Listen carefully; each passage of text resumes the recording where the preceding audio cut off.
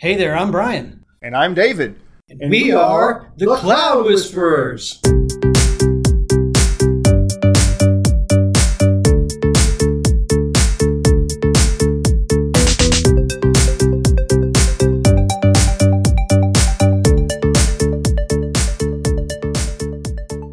So, Brian, what you been up to the last, it's been a couple of months now. We've been lax in getting our recording done.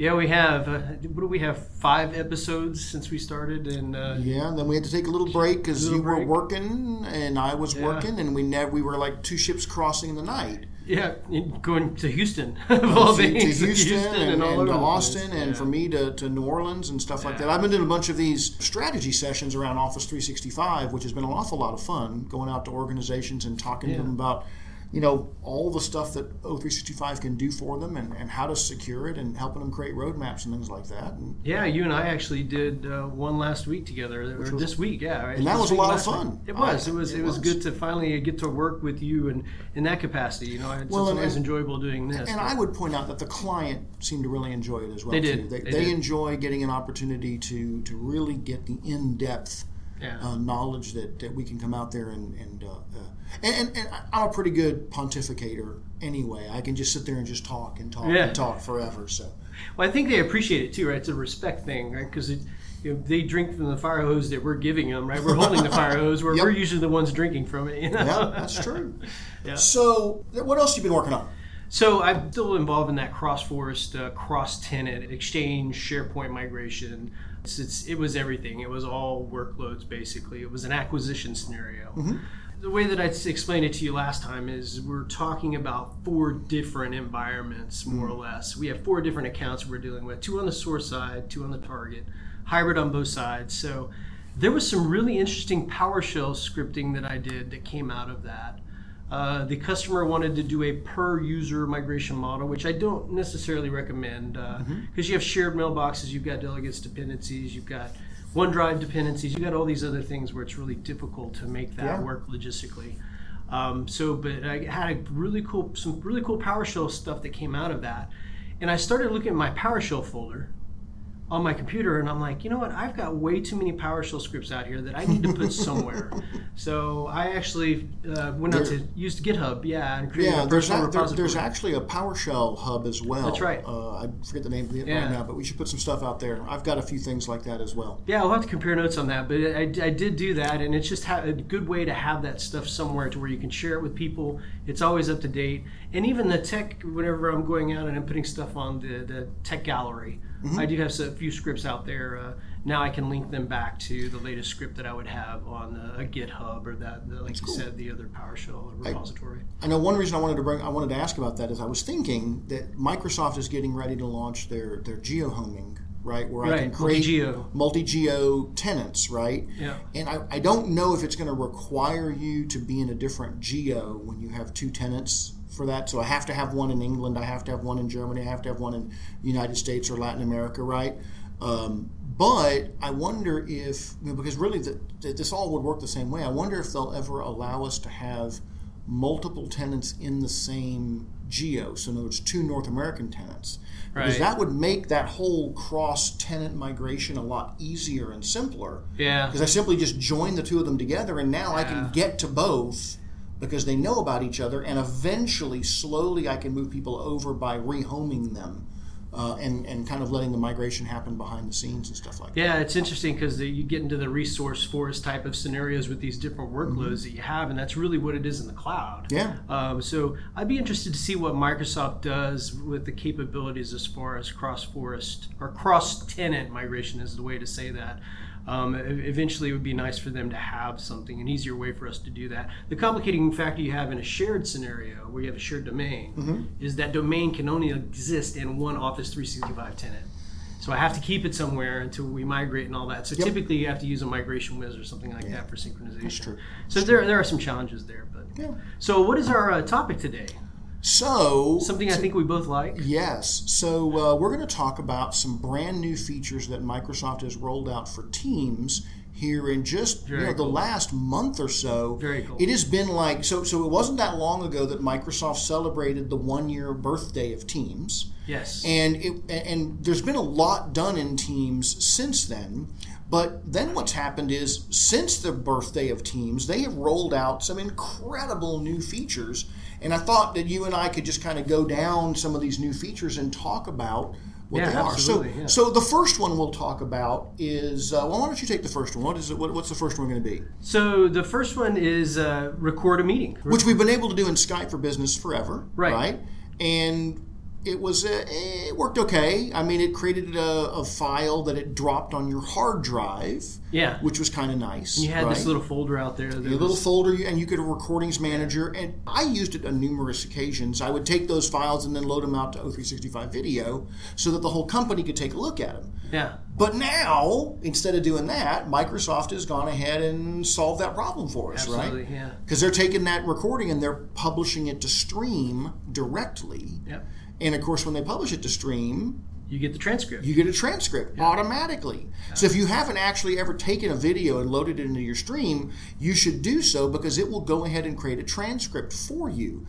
And what's cool about it is, once it creates that transcript for you, you can search on the words in that transcript, and if you click on it, it will take you right to that point in the video. Right at that point in the video, yeah. So if you've got like an hour-long video, and you there's a word that somebody said 40 minutes in, you can search for that word, or a certain topic. Yeah. You can search for that, go right to that in the transcript. It'll take you right to that point in the video, which is really, really cool. Yeah, and the other part of it too is the speaker timeline.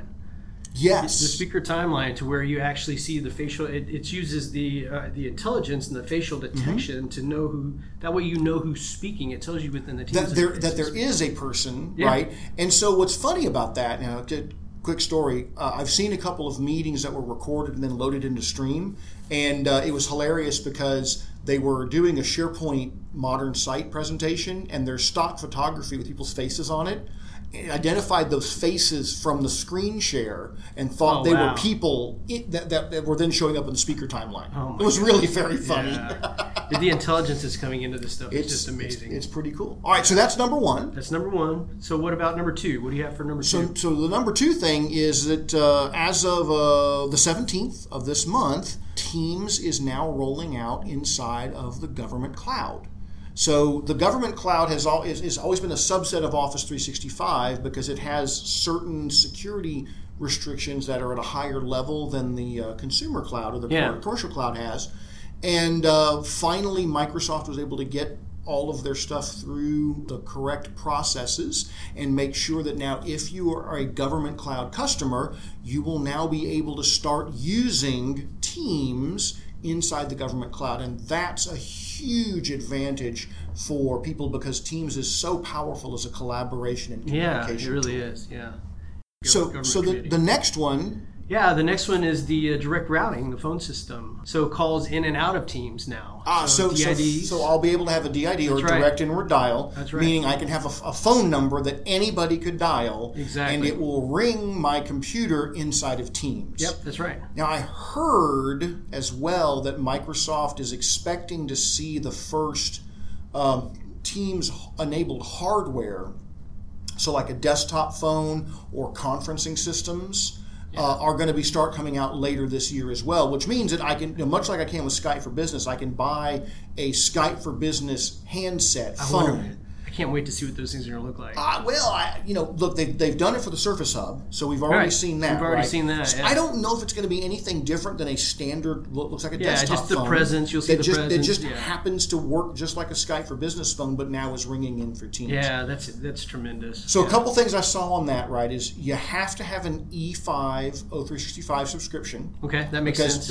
Or you have to buy the PBX portion, the PBX as a standalone. Portion. Yeah, the phone system. And then, just like you would if you had that anyway, you have to have a calling plan, right? Yeah, you have to have some kind of calling plan. So that's the PBX side of things, and then the calling plan is the interface with the actual publicly switched telephone network or PSTN network, right? Yep. So you always had to have those things to make it work with Skype for Business E5. Teams will work the same way, although they did talk about the ability to use, and we looked this one up to make sure we got it right, a session border control As you can tell, we're not telephony guys. Yeah. For that, we would bring Keaton in or Joe Williams, right? Exactly. But a certified session border control device, as we understand it from our in-depth research of TechNet using Bing, is that this is a computer or a electronic device that a telephony line gets dumped into, and then it is able to convert it into a form that the cloud can consume. The cloud can consume. And then the other way of doing that, right? And the other way of doing it is that there are vendors out there who can do that at a cloud level. That's right. That do not have to have a session border control device. So it's more of a direct connection. They call it direct routing. Direct routing. And so there's vendors out there that are now delivering direct routing that will work with Teams going forward. Got it. Interesting. Very interesting stuff. Yeah. All right. So you brought up the next one. What is that? The Teams free. Wait. Free? Free version of Teams. Well, but I thought Teams was already free when you had an O365 license. Well, it's not necessarily free. Well, I got to pay for the O365 license. Yeah, you got to have the subscription. Okay. So you're saying that now without an Office 365 license... That's right, without an Office 365 license. Very nice. Up to 300 users. Okay. 10 gig of storage for the SharePoint side of things, or just the team itself. We say the team because it's still the interface is Teams. Right. And then I get 2 gig per each user. So I get 2 gig of storage for each user. Okay. I think the question about that, and I am interested in seeing how that works, by the way. I was trying to sign up for it right before this, and I discovered that, my Gmail account I was going to use is evidently tied to my son's Xbox Live account, and he's not old enough to be allowed to use Teams. But I'm David curious, just got younger. Yeah, I just got younger. So what I'm curious about is, are you only allowed to have one team in the free Teams? That's a good question. Or can you have multiple teams, knowing that every time you create a team, it's creating an O365 group with an email and a site collection? I'm not sure. Or are they just saying you can do whatever you want as long as you stay within that 10 gig of shared storage? I think that's what I gather from it, but I need to actually install it myself and actually go out and create a free account.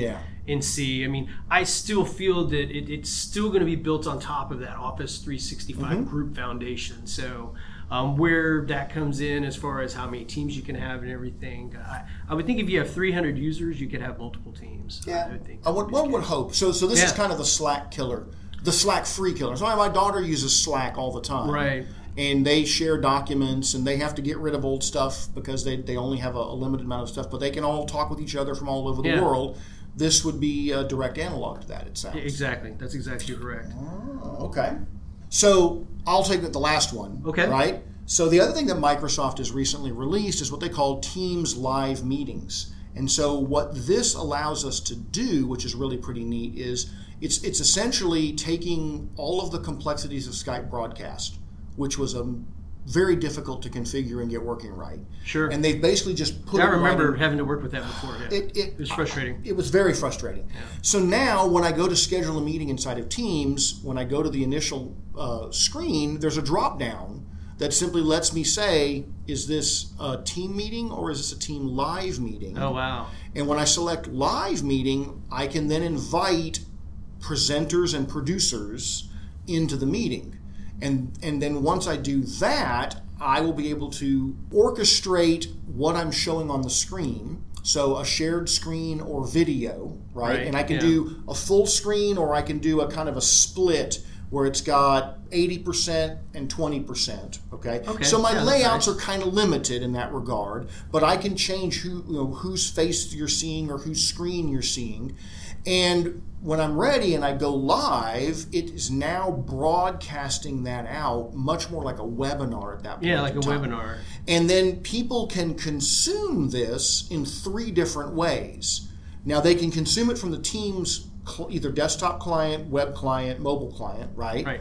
And I actually dialed in both ways when we were testing it the other day. So when we were testing it, you got a chance to see it. And because of the way it works, you're about 10 or 20 seconds behind what the presenters are actually doing. So this is not a live meeting. This is more of like a television show after a fashion, right? Yeah. So, or even a pod. We could do our video cast this way, right? If we wanted to. So in that situation, we can go and present that. You were able to go in using either the mobile client or the desktop client or whatever. That's one option. The second option is you can also use Stream to allow people to go and watch the video of this meeting happening using Microsoft Stream. And then the third way you can do is you can connect to it using Yammer. I haven't figured that one out yet, wow. That's but they say that you can also be in Yammer and you'll be able to watch these video streaming as well. That's interesting. So we're still, this is one that we played around with a little bit. Yeah, just see what it was it's a little on the odd side, but the promise for it is really pretty neat because instead of having to really have a whole bunch of equipment to be able to do a kind of a live webinar, a live video presentation on the internet, third-party software or anything like that. I could actually go and set up an ability for me to be able to go out and simply do. I could do a TV show now if I wanted to. That's broadcasting live. There's software like Twitch that lets you do things like that as well. Sure. And that's really kind of the same thing. If you think about it, I suppose I could use this to stream, if I wanted to play World of Tanks and stream it, I could use Teams live meetings, I can get rid of the capture card that I have at the house and I can have my son record his gameplay through that. I don't know how efficient it is at that point in time, but basically it's leveraging Azure Media Services and the content delivery networks, and so it's making it easy to have thousands and thousands. I'm not sure what the upper limit is. I haven't say anywhere what that is, but those people can come in and see a lot of stuff. It's just amazing how many different ways we have to create content now. This is still in preview, so when I first went out and looked at it, I wasn't able to get into the when you go into the administration console, you can set up permissions around it, and I wasn't able to get in and set policies that enabled things like to have it automatically take the recording and put it into Stream. Okay. So that people who aren't there can actually watch the recording and even download that recording later. We'll have to play with that one more. We will, and like I said, as more of the features roll out, right, it'll be, but what I love is I can do things now that really required a lot of work to set up before with a couple of mouse clicks. Yeah. I'm wondering if we can do some of these strategy engagements via that. Maybe, or my one more thing for this episode is I just ordered, and I'm supposed to be getting this weekend, a new Oculus Go VR headset. Yeah, I'm jealous. Well, hey, it's okay. So if you know what the Oculus Rift is, it's the VR headset, right? That's great, but it also requires you to be tethered to a PC, and it requires you to have the sensor set up so it can detect your movement. Yeah. Now, you can use a Windows Mixed Reality headset, which does very similar. It still is required to be plugged into a machine, and that machine, by the way, has got to have a GeForce 1050 or better graphics card. Yeah, which is, it's got to have a crazy graphics card. That's my new Surface Book 2 does that, right? It's got a 1060, so I can drive VR off of here, right? But you're tethered by that HDMI cable that's going to your headset, right? Yep. And you're tethered to can be dangerous. Which can be dangerous, especially if you start walking around too far because that cord's only about 6-7 feet long. Right. But the Oculus Go is designed to be non-tethered. Okay. Yeah, that's crazy. Number one, and two, it's $199. Wow. And so the technology is just coming down. Right, and that's what's so cool about it. I mean, you can get a Windows Mixed Reality headset for $199, but you still got to have a PC that drives it. This thing, now it's not going to have the full capabilities of, say, the Rift, right? But it should provide the ability for you to watch movies, for you to do, it'll do AltSpace VR, right? Okay. I'm hoping it'll do Facebook Spaces. Yeah. But when you were talking about how that whole way of maybe we can use these live broadcasts to do these remote engagements, I'm actually thinking that it'd be great to use these Oculus Go's to be able to ship those out to a customer, let them get inside it, and then we can deliver engagements where we're all are just kind of sitting around having meetings. Yeah. And yes, if somebody walks in the room, it's going to look pretty weird. With all this, look in different directions but you get the one person that shows up late and they're like, "What are you guys doing in here? Are you playing games?" but you start thinking about this whole concept of Microsoft at SharePoint conference announced Facebook Spaces. SharePoint Spaces, which is VR that's going to be embedded inside of SharePoint going forward. It's absolutely insane. Right? And you'll actually be able to edit and create VR spaces in a web browser. Yeah. And then you can consume them in the web browser, or you can consume them in a VR environment. And if you've got with these things being $199 and they're completely disconnected at that point in time, I don't know what that's awesome right there in my opinion. Yeah, that's cool stuff. So what's your one thing? So I mean, I got this fitness watch, and you actually gave me a really good use case for that Apple Watch. I mean, this one that I have right now is a Garmin. I mean, I got it to track steps and heart rate, and that sort of thing. But Fitbit HR. What I noticed is when I was doing the presentation this week in front of the customer, I was doing a lot of demos. So every time multi-factor would trigger, I would see the text message actually come up on my wrist. So it was real easy for me to just kind of type. I had to twist my hand a little bit to do it, you know. I can see the contortions. But I can get it. But you brought up the use case where you have the Apple Watch where you can actually put the Microsoft Authenticator app on the watch. And if you have the cellular iWatch, then you can actually just, you don't even have to have it, Bluetooth connected to Bluetooth or anything like that. You just say accept. Yep. You just say I approve this. So I approve this message. I approve this message. So again, that whole concept of multi-factor authentication, like we talked about in the past, it's something you know. This is a password. Right. It's something you have. I have a watch on my arm, and I just hit approve. Now I'm not having to type in that text message. So I'm really thinking about maybe taking this one and trading it in. I tried to get Catapult to expense it. We went to lunch with my supervisor, and we brought that up, and he kind of snickered at me. So I don't think he's gonna. I don't think he'll oblige, but. Well, but one thing I brought up to the same client, and I think this is something that I think actually makes a lot of sense. The most at-risk individuals inside your organization for phishing attacks are your C-level employees. Yeah, HVs, yeah. Right? So you've got, 5, 10, 15, 20 of these people in your organization, something like that. Those executive leadership team, if you had 10 of them buying 10 Apple iWatches, even with the cellular inside of them, would cost you under $5,000. Yeah, under $5,000. $4,000 to $5,000, right? One spear-phished executive will cost you an order of magnitude more than that. For sure. In lost productivity.